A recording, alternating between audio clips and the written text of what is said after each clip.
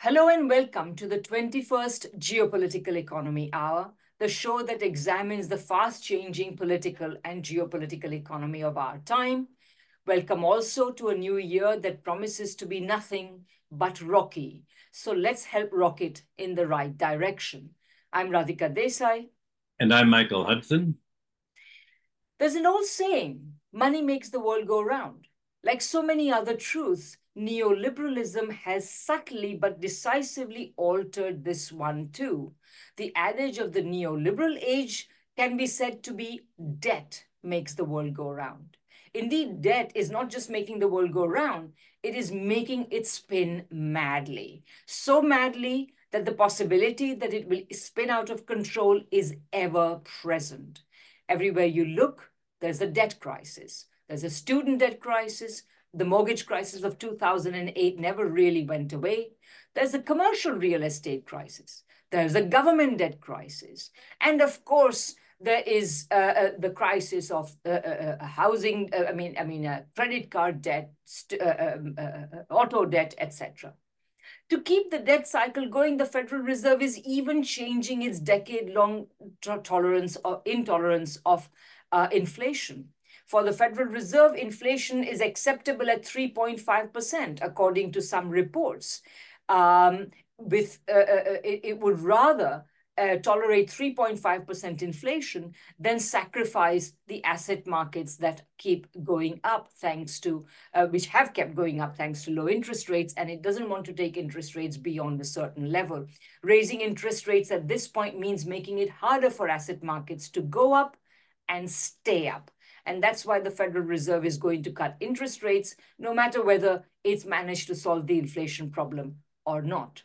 So today we are going to continue our closer look at more than 4 decades of neoliberal policy and how they've changed our economy by focusing on the triangle of debt, real estate, and financial instability. In short, we are going to talk about how in these decades, while incomes have stagnated, debt has expanded such that households, governments, and businesses have all become indebted to the gills. Today, one of the reports shows that debt servicing itself has gone up by 50% and today accounts for almost a sixth of total government spending in the United States. How both residential and commercial real estate have become bound up in the vortex of financialization is another thing we want to talk about, because it is not producers but rentiers who benefit from this type of economy, and even rent is being converted by the alchemy of financialization into interest. So at the end of the day, even land ownership and home ownership no longer matters. What matters is how much money you've got and how you can make your money make more money. So finally, we are going to talk about how even though all of this has benefited the financial sector, given its very nature, the expansion of the financial sector can only lead to crisis. And so how the mountain of debt today threatens the stability of the US financial sector and by turn of the US economy. And as Michael and I have discussed so many times, the dollar system itself. So let's start looking at this chart. Michael, this is a chart. Let me just find it. This is a chart of total indebtedness in the United States. So you see here, this is simply the aggregate level of indebtedness. The kind of blue bits at the bottom are business debt. This green bit here is household debt. This purple bit here is federal debt. And then on top, you have state and local government debt, which, of course, as people will know, has been restricted by constitutional, by legal means. So what you have here is debt from the 1960s onwards. And you can see clearly that really the debt the accumulation of debt begins to take off only out in the neoliberal era from the 1980s onwards. And it really begins to take off around the 2000s when, of course, the United States Federal Reserve first experimented with low interest policies. And of course, which then resumed after the 2008 financial crisis. Michael, what does this tell you? Well, you can look at the basic sweep, which is an upsweep, an exponential growth. Any debt is a doubling time. And there's something very unique about this kind of slope. The economy doesn't grow like that. The economy grows in business cycles, up and down. What you don't see here is very much of a downswing. And that's because the growth of debt continues to mount up by compound interest. The creditors, the banks, simply reinvest all of the interest that they get in making new loans, which is exponential, and they can create their own money simply on their own computers. So this chart really should be juxtaposed with one of the business cycles, and you'll see that any debt that grows this rapidly exceeds the ability to be paid. And that is the distinguishing feature of debt for the last 5,000 years. The natural tendency of debt is to exceed the ability to be paid. Now, this chart simply shows debt by the sector that owns it, the household sector, business. What it does not indicate is what this debt is for. What is it collateralized for? Well, almost all of the household debt is for real estate. And the same thing with commercial bank debt. 80% of bank loans for this debt are real estate loans. The blue chart of government debt really doesn't matter that much because the government simply creates the debt, and it's debt that doesn't ever expect to be repaid. Households and businesses have to pay the debt. That's what's causing the problem. Nobody ever got into trouble running into debt. The government doesn't run into trouble running into debt because it can simply print the money to pay. But individuals, families, and corporations have to pay, and when they can't pay, that hurts the banks, and the banks go under. And the purpose of the Federal Reserve is to make sure that this debt keeps on growing, despite the fact that it is stifling the economy and leading to depression. The role of the central bank is to impose austerity on the whole rest of the economy to make us look like a third world country in paying the debt, because this is exactly the same kind of sweep that you have for the global South countries owing their foreign debt, and for every country in the West. So the whole West, Europe, the United States, has a chart just exactly like this, and they're all slowing down, and they're all in a what's called a debt deflation right now. Well, I just like to add a few more points because this chart is really kind of more interesting than might appear at first sight. Of course, there is the upsweep that you talk about, Michael, but there is also the fact that if you look at the period from essentially from about 1950 till the end of the 1970s, there is an upsweep, but it is not so pronounced. What you see now in the neoliberal era after 1980, and particularly after about 2000, that's when you see the really exponential increase in debt. And I think that, as I say, coincides with two very important things. Number one, the repeal of the Glass-Steagall Act, which meant that this was essentially permission for the US financial sector to simply enter into the most breakneck competition with one another in order to lend more and more, speculate more and more, and so on. So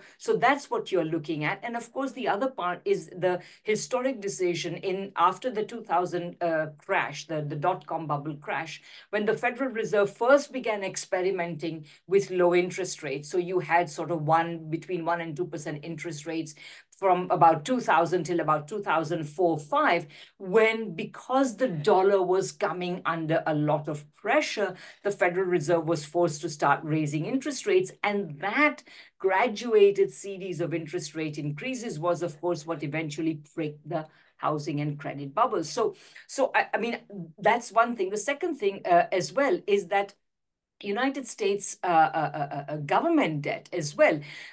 At one level, you can say that, yeah, sure, the government debt doesn't have to be paid off. But the thing is, it's not as though the government debt does not matter. At the end of the day, even when the US government, or when even the US government borrows a lot, it does suffer because today the US government is having to pay much more money in return for its debt in order to borrow from the market than it used to have to. So, and even in the era of low interest rates, US government paid a higher premium, higher interest rates on its debt than, say, a country like Germany, for example. So in that sense, I think that what you see here, which is particularly after the increase in the debt in the neoliberal era, this initial increase here you see up to 2008 is basically created out of essentially giving tax cuts to rich people. And even while they so that expanded the federal deficit, even though you had cutbacks in social security and so on. And today, a very large part of US debt is actually going to paying interest rates, paying interest on US government debt. So in that sense, it's important. And then finally, of course, the expansion of household debt, which again, you see it increases. It increased a little bit in the 1980s, then it sort of slowed, but then you see it particularly increasing in the 2000s with the housing and credit bubble. Then it slows again, and then once again it is increasing. And this increase, of course, is almost entirely because of the difficulties in which US households find themselves. So on the one hand, at the top end of the borrowing, of course, you have borrowing in order to consume more, in order to spend more in one or the other way, including in order to speculate more on in stock markets. But on the other hand, you also have a lot of distressed borrowing. So this is what we are looking at. And finally, this increase in business debt is also because essentially what has been happening over the last several decades is that companies are bought by other companies, and then what these companies do is they burden every business they buy down with as much debt that as they can get in order to essentially use the money for other purposes, including giving fat dividends to owners and so on. But this is what you're looking at. So we're looking at a highly indebted world. Well, there are a number of points also in that chart. After 2000, a lot of that government debt was the war debt, the Iraq war debt. From 1950 through about 1980, almost all the growth in government debt was military spending abroad. And this debt is not only owed to the United States holders and to the Federal Reserve, but to foreign government. So that is not included in the chart, but that's much of the growth. The interesting thing also is that you see this acceleration of debt after 2008, and yet that was a period of zero interest rate policy. When the Obama crash occurred, the Federal Reserve said the one thing we have to make sure is that families bear the brunt of this enormous financial fraud and bad lending and junk mortgages that have taken place. We want to save the banks, and we want to sacrifice homeowners for it. We want to make the public pay to the banks to make sure that homeowners lose their home and lose money, businesses go bankrupt, but the banks continue to get richer and richer with this debt, and this debt will not get wiped out by bankruptcy. It's going to grow and grow, just like student loan debt has grown. You see a lot of this business debt going up, and yet this business debt was almost interest-free, very low. And what the chart should be correlated with, if we really had a group of chart, was all of this debt was spent not on producing goods and services, not in building factories and means of production, not in employing labor, but in buying stocks and bonds and speculating. It was all used to buy companies, load them down with debt. And so this corporate debt that's going up is a result of the mergers and acquisitions, the corporate raids, the corporate takeovers, and treating corporations in a way that would make money for their stockholders and their private owners, but not for the economy at large. So a company would make money. Suppose you take over Sears or Toys R Us. The private capital that would take over, they would borrow the money, hardly any interest from a bank, 100%. buy out Sears or another company, the first thing they do was say, okay, now we've taken over the company. Could be the Chicago Tribune. Let's take the pension funds that's invested in stocks and let's borrow against that. Let's let the pension funds lend the money to the company and let's borrow more money from the banks to the company. And the money that we borrow, we will then pay out a special dividend to ourselves. So the money goes from the banks to the owners without having any positive effect at all, but having a very negative effect. It leaves the company so deeply in debt that it goes bankrupt, like Sears or Toys R Us or all of the other companies that have been essentially going bankrupt. And when they go bankrupt, they're sold to larger and larger companies. And so this debt has the effect of concentrating ownership within the sector. And the household debt has gone up because as you increased the amount of money that banks will lend against housing, banks have competed. Who can lend the most money against homes for new families wanting to buy homes? Well, the banks compete to lend so much money that if you're a family buying a home, you have to borrow more money than your rival who's borrowing from their bank, and the banks have just created a new real estate bubble. And that's what we're in now. The real estate prices have gone up so high, the rental prices so high that one of the byproducts of this is a rise in homelessness. And with all of this debt, somehow people don't have enough money to buy goods and services, and standards of living have gone down. We're living in a increasing third world austerity plan as a result of this upsweep in debt. No, absolutely. And what you say reminds me that, to all the issue, we've already said that, one of the reasons why, especially poor households borrow is because they basically cannot make ends meet. They have to borrow. And so they are becoming indebted. But there's another reason. And that is, why has there in the neoliberal decades been such a huge explosion in student debt? It's because government cutbacks have stopped funding universities to the same extent. So fees go up. And of course, the cost of living goes up for students because, of course, you can't rent anything half decent or even indecent for unless you pay a lot of money. And so all of these things drives up the cost of an education, which then means that students have to get a loan. And so on. So essentially cutbacks in social services, including, by the way, a lot, we haven't talked about medical debt. A lot of the debt is incurred because people have to borrow money if they want to pay for certain medical procedures. So all of these things just goes to show that once again, under neoliberalism, it's ordinary people, the working people and the poor people who get really shafted. There's another way in which these people get shafted. When you have a low interest rate fueled competition for buying houses, buying homes, typically the sharpest competition is happening at the lower end of the market, so that the lower end market, that is to say the kind of houses and homes that first time buyers will buy, tend to see the most appreciation in prices as a result of competition to essentially among the lower end buyers. And this is what prices out so many people. But a final thing I want to say is, this expansion of debt is also interesting because it has taken place exactly in that era when the government, right at the beginning of the 1980s, it committed itself to restricting money supply, committed the Federal Reserve to restricting money supply in order to slay the dragon of inflation.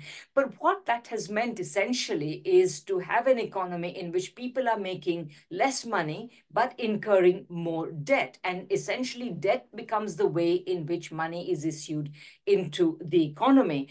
And of course, the Federal Reserve itself has kept up a policy going back to 1987, where no amount of money creation is too much if It is to bail out the financial sector. So from 1987 onwards, when you had the 1987 crash, Greenspan first engaged in this kind of liquidity provision in order to bail out the financial sector. It was called the Greenspan put. Now, over the years, it has become a Federal Reserve put. And the result is, we just showed you the chart of indebtedness. And according to the Federal Reserve, the total debt or non-financial debt in the United States is now close to 3 times US GDP. It has doubled since 1980. And so, and there is another point that is really interesting. These charts, the chart we showed you, does not include the vast amount of debt which the Federal Reserve has itself created in order to bail out the financial sector. And the top end of the corporate sector starting in 2020, on which the financial sector relies for its best assets. So essentially, and this was very surprising to me. In 2008, a scholar called James Felkerson from your university, Michael, from UMKC, showed that if the Federal Reserve could not cope with the 2008 crisis by just playing its normal role of lender of last resort by providing ample liquidity, slashing interest rates, etc. It slashed interest rates at that time from 5% to 0. But this did not function to stabilize the system and even made it worse. And then, according to Felkerson, the Federal Reserve engaged in a host of unconventional measures, unprecedented in terms of size or scope and of questionable legality. They're his words. And the goal of these was to explicitly improve market conditions. And this program, according to him, amounted to a total of $29 trillion. You've gone very quickly over that, and I want to show how revolutionary this was. From the founding of the Federal Reserve to 2008, there was a basic philosophy of central banks going all the way back to the Bank of England and to the rules that people discussed in the 1880s and 1890s. The idea of central banks, you used the word lender of last resort. That means everybody realized that sometimes when there would be a business downturn or a shift in interest rates, debtors would, people would have very sound property. The buildings weren't destroyed when they became insolvent. Companies weren't destroyed. But the problem is there was a temporary downturn in the business cycle. So banks are supposed to only borrow for short term and at a high penalty rate. Every central bank in the world followed the policy. You don't subsidize rates for credit for banks. Since 2008, the banks have taken control of the U.S. Treasury and taken control of the Federal Reserve to get all the money that they want for nothing. Actually, they're paid to borrow.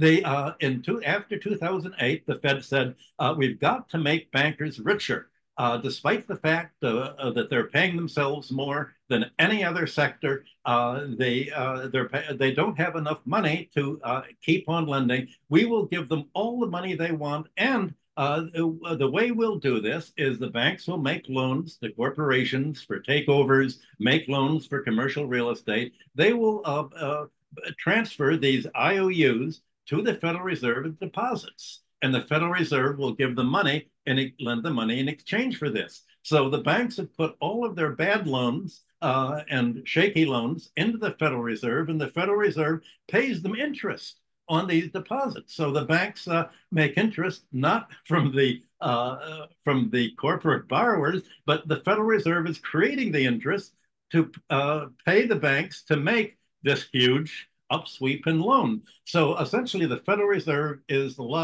you can look at that as an arm of Chase Manhattan and Citibank. Essentially, they've taken control of the Federal Reserve, and that's really the libertarian ideal of a centrally planned economy planned by the banks. When the libertarians say, let's get the governments out of business, let's get the governments don't run a deficit, that means if the government doesn't run a deficit, If the as it cuts, it'll cut taxes. It cuts spending, and that means that all of the credit that people need, the economy needs, will be produced by the banks. And now the Fed has said, now we're going to really turn up the screws. We're going to let the banks make 5% of the money. Well, all of a sudden, this growth in the blue, the government debt that you saw, is going to soar as the interest rates are going to be such a large proportion of the government spending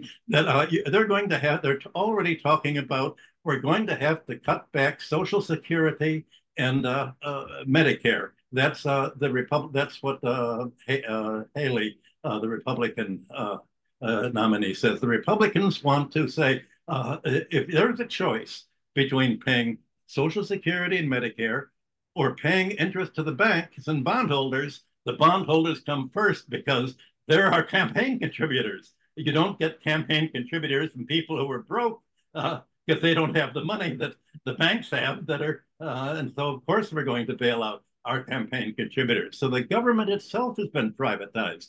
That's what neoliberalism is. That's what the anti-government libertarianism is. It means liberty for the banks and debt serfdom for the population at large. That's what these charts imply. No, absolutely. And I would say just one thing, of course, that most people will know this, but in case people don't, the Federal Reserve is peculiar among the central banks of the world in being still privately owned. And in that sense, I think that, what Michael says is very relevant. And essentially what the Federal Reserve has done is over the last many decades, it has transformed the US economy into an economy in which the primary way, the best way, the fastest way to make money is by essentially speculating, not by investing in the production of goods and services that ordinary people need, but by inflating the value of goods and services already produced. Those of you who know a little bit of Marxism might appreciate it, but if Marx was around, he would have called it a very peculiar form of necromancy. What do I mean by that? Because already produced goods and services contain the dead labor that has gone. It is now dead. It is no longer living, that has gone into producing it, and you are inflating the value of that. Whereas as you do that, you are disvaluing the living labor, much of which may remain unemployed, and all of which is necessary to produce the new goods and services which every year, in every period, ordinary people need. We need more food, we need more clothing, we need more transportation, we need more housing, etc., etc. And these are the things that are strangulated. Living labor is strangulated while dead labor goes up. Because there's something very peculiar. Remember, as Michael pointed out, and as I pointed out, a lot of this debt has been incurred. In fact, most of it has been incurred to speculate, to inflate the value of already existing assets. And there's something very peculiar about it, because imagine a house that goes up in price by 30%, 40%, 50%. Nothing in it may have changed, but it goes up in price anyway. Nothing is produced, but it goes up in price. So this is the kind of economy that has been created. And I just also want to show you one other outcome, just my last point this time around, but one other outcome of this vast increase in this vast federal government program to bail out the financial institutions. So you see here, this is a chart of the total assets on the Federal Reserve balance sheet. And you see here from up until the 2000s, it was basically hovering at about just below $1 trillion. In the 2008 financial crisis, it doubled to a little more than doubled, actually, to over $2 trillion. Then over the course of the decade that followed, thanks to quantitative easing, in which the federal government essentially started a program to buy the worthless assets of the financial institutions for good money. This was quantitative easing, and so it piled on, it increased its own balance sheet while essentially making good the damaged balance sheets of the very financial institutions that had caused the 2008 financial crisis. And then it was beginning to reduce its its balance sheet when when 2020 came, the pandemic came, and then you see that you have seen an absolutely unprecedented increase to $9 trillion of assets in the federal government. And this is the result of that $29 trillion worth of effort that the Federal Reserve made to bail out the financial sector. So I want to, yeah, please, Michael, go ahead. Yeah. When you use the word worthless assets, they weren't exactly worthless if you could get 100% from the Federal Reserve. The word that was used by Marx and almost everyone in the 19th century and today was fictitious capital. In other words, all of these debts and bank assets were counted as an asset. If a bank makes a loan to a large corporate real property owner, you own an office building, the bank has that as an asset. But as we're seeing today, these asset prices can't be realized. In other words, what if the bank said, okay, now repay your mortgage is just falling due because it's a balloon mortgage. You have to pay every few years, you have to pay the entire amount or reborrow it. Well, all of a sudden, how if it's lent $100 million against an office building, how is it going to, and the office building is now worth $40 million. Why would a bank lend $100 million to an owner of a $40 million office building? That's the situation we're in today. Now look at these two jumps. The first jump that you have after 2008, that's the junk mortgage jump. All of these loans were against fictitious mortgages that pretended that there was value there, but there were mortgages mainly to Black and Hispanic borrowers by banks who cheated them, who over-evaluated the prices, and the banks that, in general, discovered a new way of making money after about 2004. They could make money by charging racial minorities much higher rates, almost double the rates that they charged white people. And there were whole banks that and brokers that specialized in this, and this was basically the junk mortgage group. Countrywide Financial was the most obvious beneficiary of this. I think, well, there were a number of notorious banks that ended up being merged. Bank of America was one of the crooked banks. Citibank was one of the most crooked banks, as has been very well documented.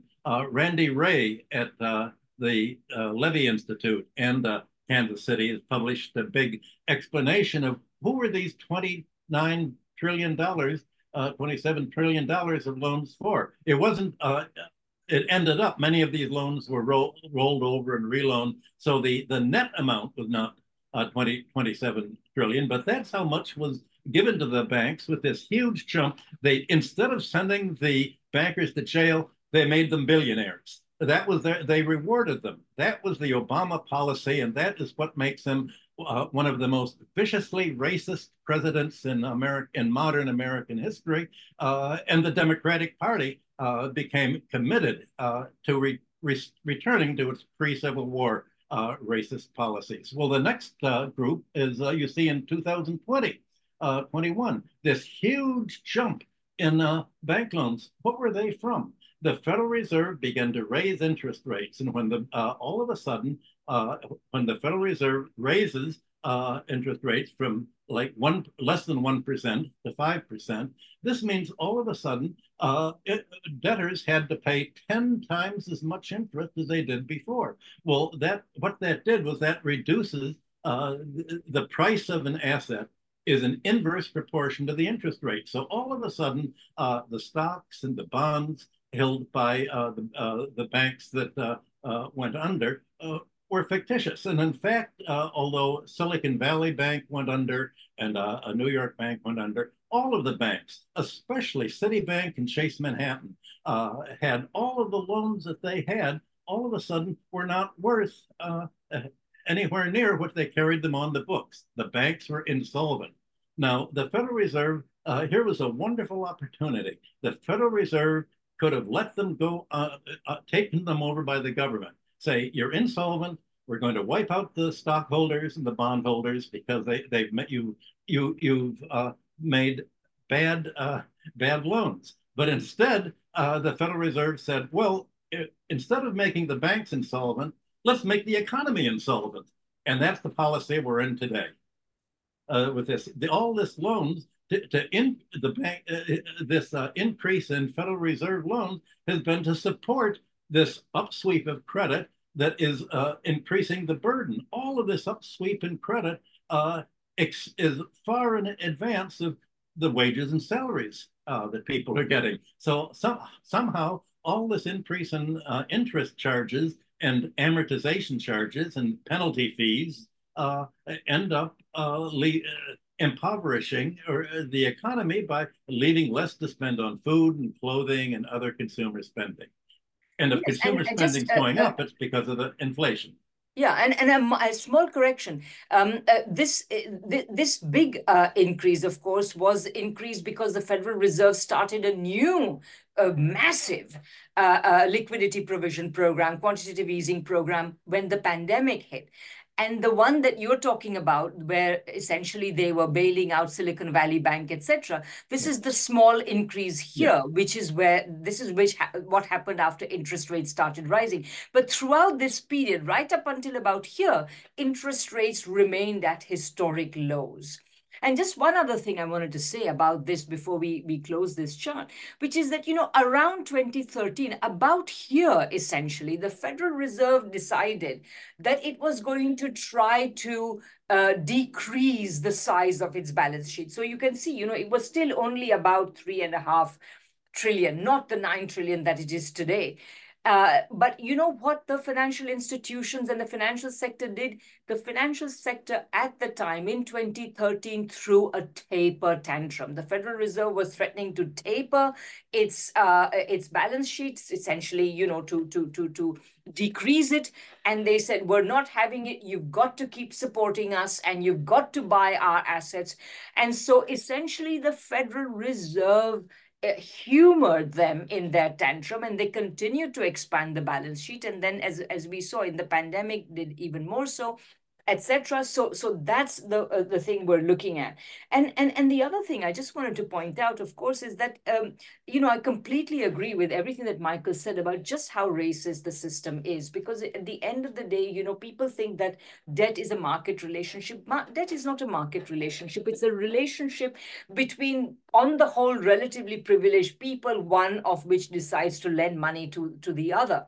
So the idea that somehow by passing a piece of legislation, you can make the poor people of the United States, the Black people of the United States, the Hispanic people of the United States into homeowners. This was always a bit problematic. And in the end, the whole 2008 financial crisis, the vast buildup of debt that preceded it, only a tiny fraction, which happened towards the very end of that vast increase, was actually loans to subprime borrowers. The financial institutions only began lending to the subprime borrowers once they had filled the prime borrowers to the gills with all the debt they could take, and only then they moved. And so in many ways, the subprime borrowers came last, and they were also, of course, the ones to suffer the most. So yeah, I mean, I think these are really, so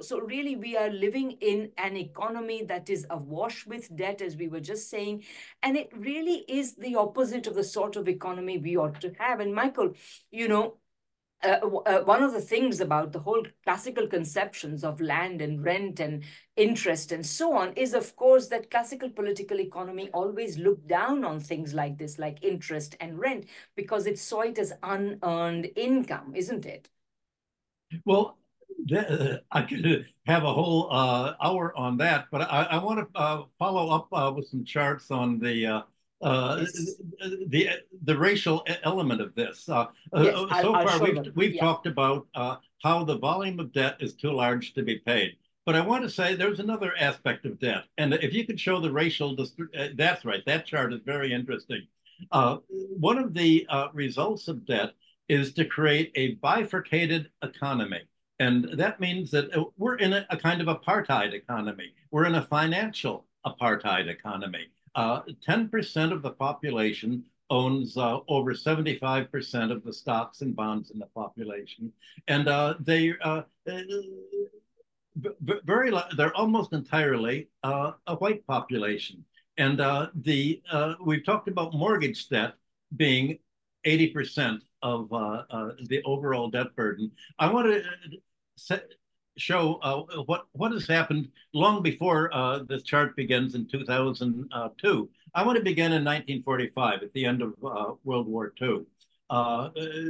That's really when houses had not been built during the Depression because there wasn't a market for them. They weren't being built during World War II because all of the raw materials were going for the war effort. And debt was, for the whole economy, was very, very low debt in 1945 because there was nothing to borrow money for. You couldn't borrow money to consume because everything was rationed anyway. But finally, they began to make loans, and what had spurred the American takeoff, and that of other countries, all countries of Europe, America, and elsewhere were rebuilding after the war. And most of this rebuilding was rebuilding for housing.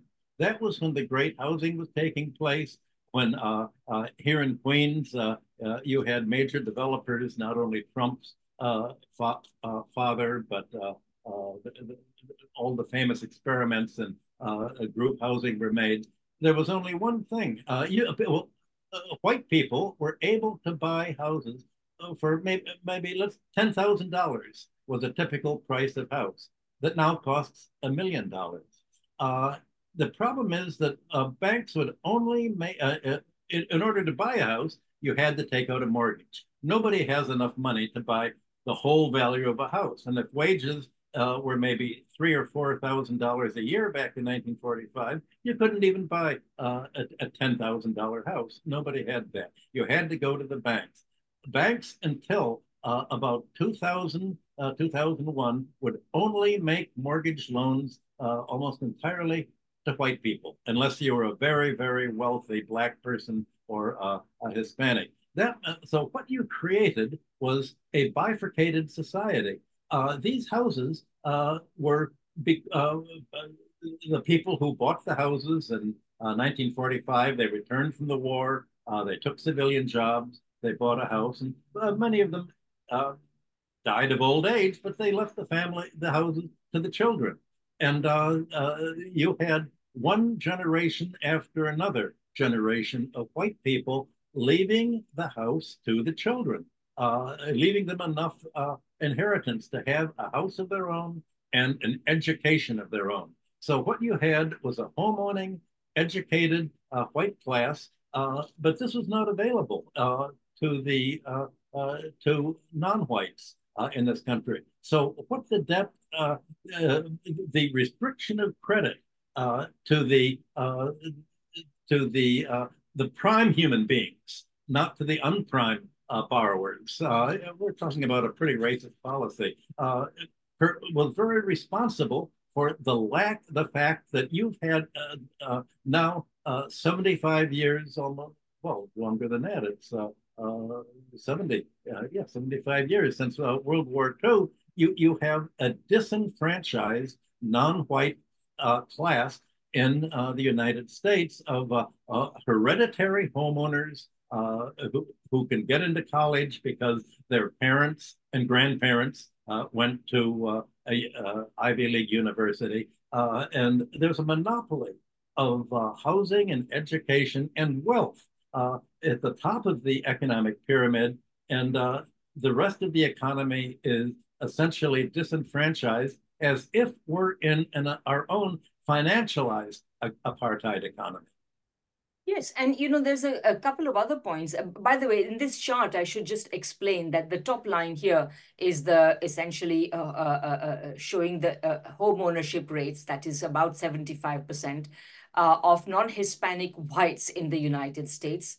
The red line, which is at the bottom here, is of Black people alone in the United States. And then the green line is of Hispanics of any race in the United States. So that presumably includes, for example, if you were a relatively white Hispanic is included, and they do a little bit better. But you can see that the rate of ownership of Black people from the early 2000s till today has really not budged. If anything, it's slightly worse today than it used to be back then, and became considerably worse just before the pandemic, reaching a very low level of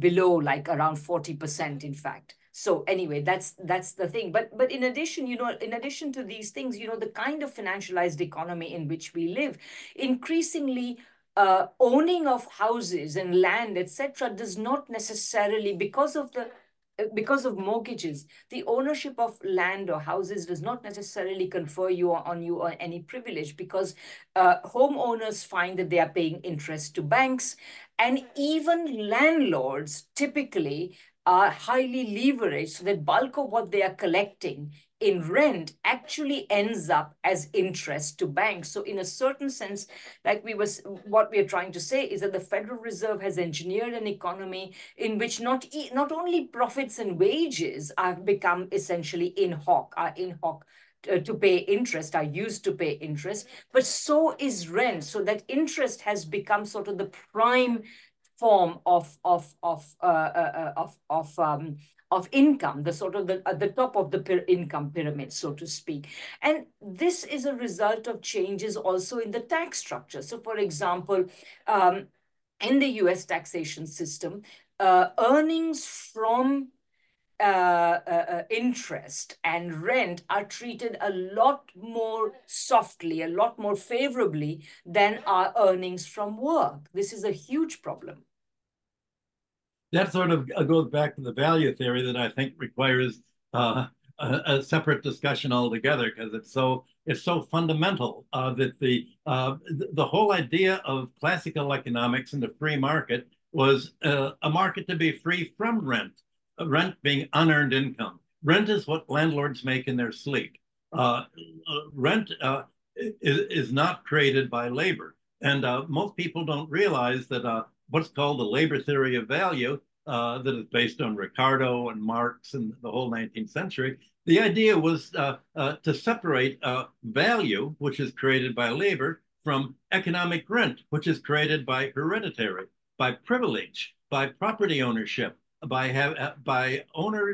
banking, and by monopolists, and by landlords who make their money, economic rent, by owning rental property, or by lending money and making interest, or by having a company, a monopoly. And you just raise prices. And much of the inflation, as Radhika mentioned at the beginning of the talk, is they call it profit inflation, meaning a company just decides, let's raise the price of drugs. For instance, my wife is on a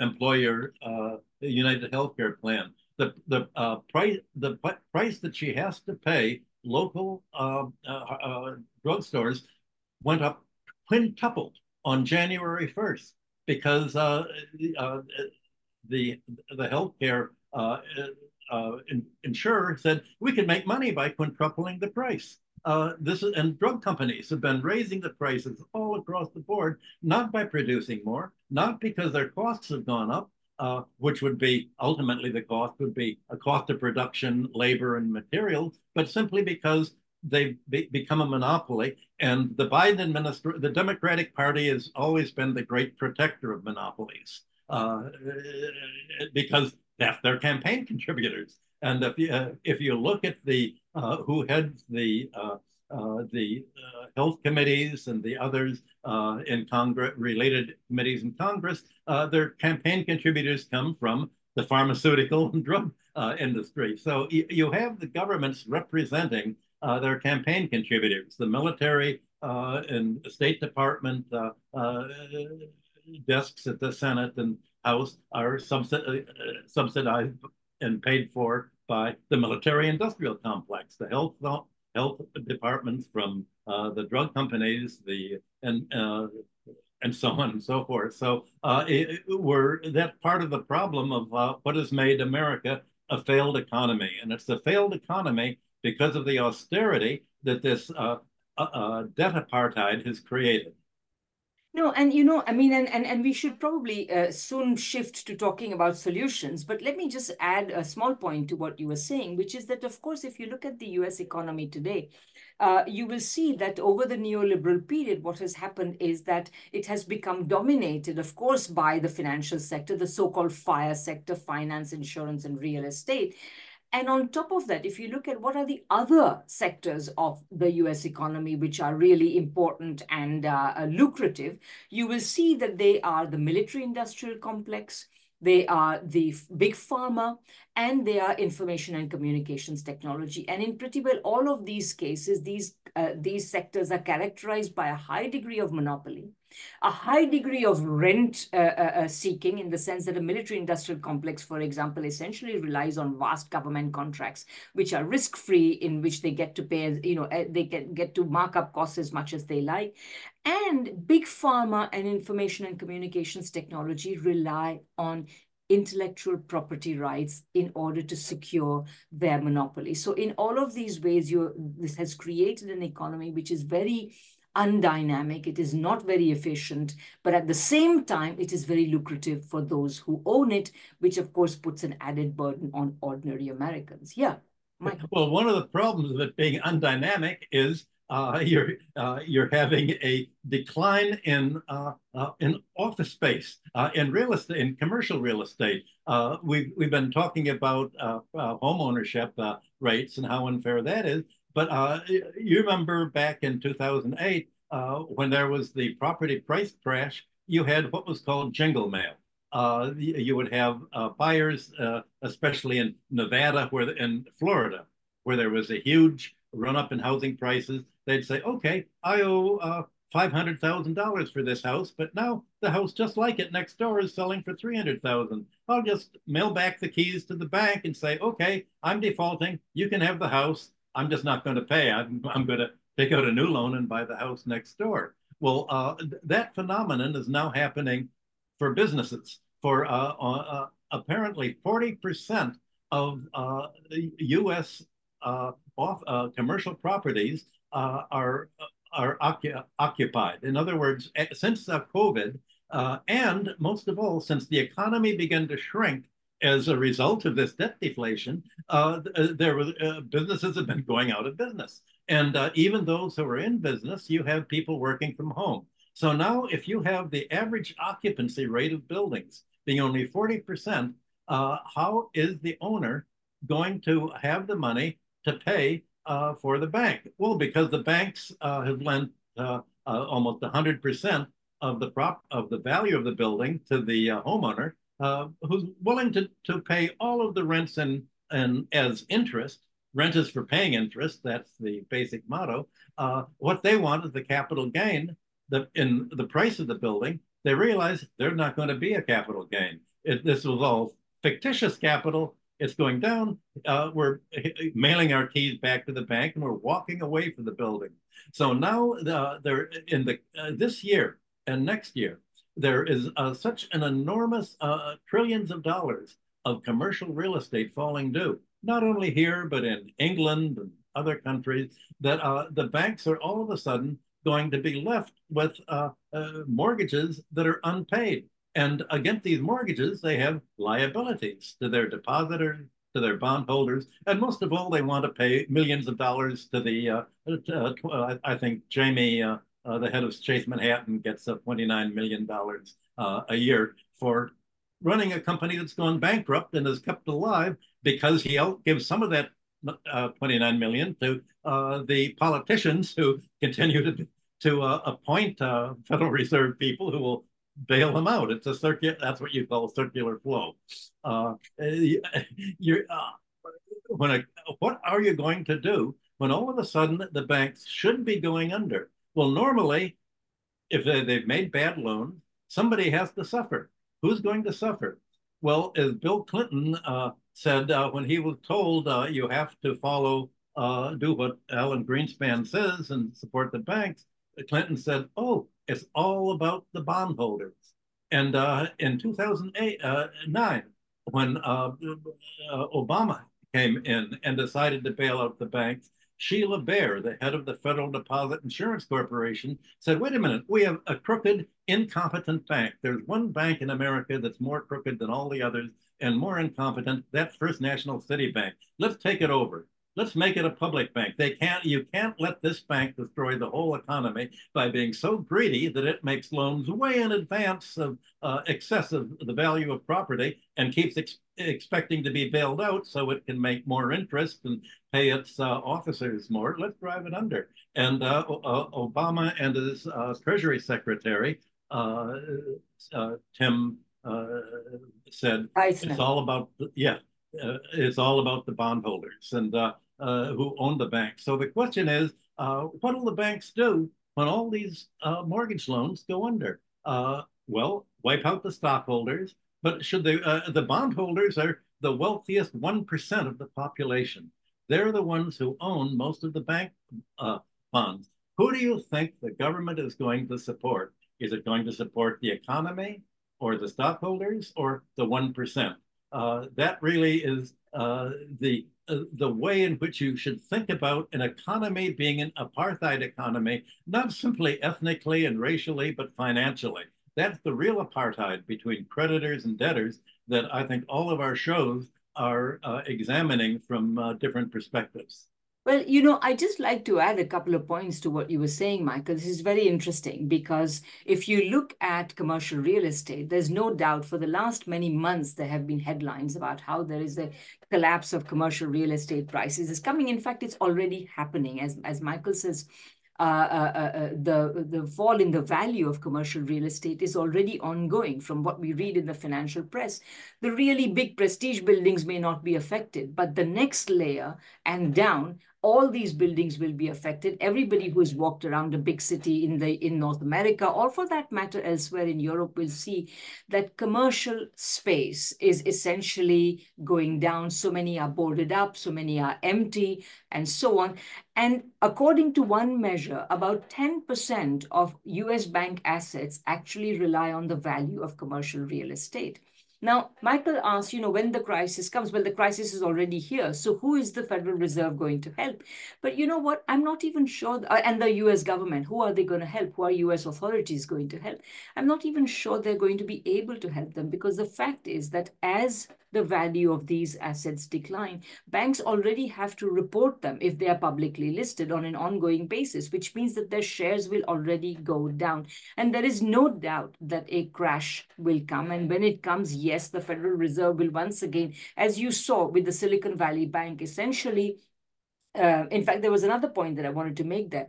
Essentially, Ms. Yellen stepped forward and said, we are going to guarantee all depositors, even if their deposits are higher than $250,000. Now, you might think that this is somehow a very democratic thing, but on the contrary, if you look at what kind of bank Silicon Valley Bank was, essentially it was like a club in which a select group of rich people who are all connected with one another lent each other vast quantities of money. Now, what does lending mean? It means that I go to my friend and, a Silicon Valley Bank and say, please give me $5 million. I'm going to have a startup. You don't even look at whether my startup is worth supporting. You just say, okay, I'm going to show a deposit of 5 million in your account. These are the deposits that Ms. Yellen was protecting. This is not even the money that they have deposited in the bank. This is money that is in a deposit in my name because it has been lent to me. So if you think about just how huge is the boondoggle that is protecting the interest of the tiny minority of the very wealthy, I hope in this program we've given you some idea of the lengths to which US authorities have gone to protect the wealth of this minority. And in our next show, maybe what we'll do is we are going to devote it entirely to talking about what needs to happen if we are going to move away from this kind of economy. Yeah, that's a good way to end it. There's so much that it's leading into. And the last thing that the Federal Reserve wants is for what if banks reported the actual market value of their assets? When you have a balance sheet, assets and liabilities, they're holding the assets at the price that they made the loan for, say $100 million for a building. But what if they reported their assets is only $40 million for the building? You would have bank assets here and the liabilities here. They'd look just like most people in America. Few assets. 50% of Americans don't have any assets, but they have a big debt.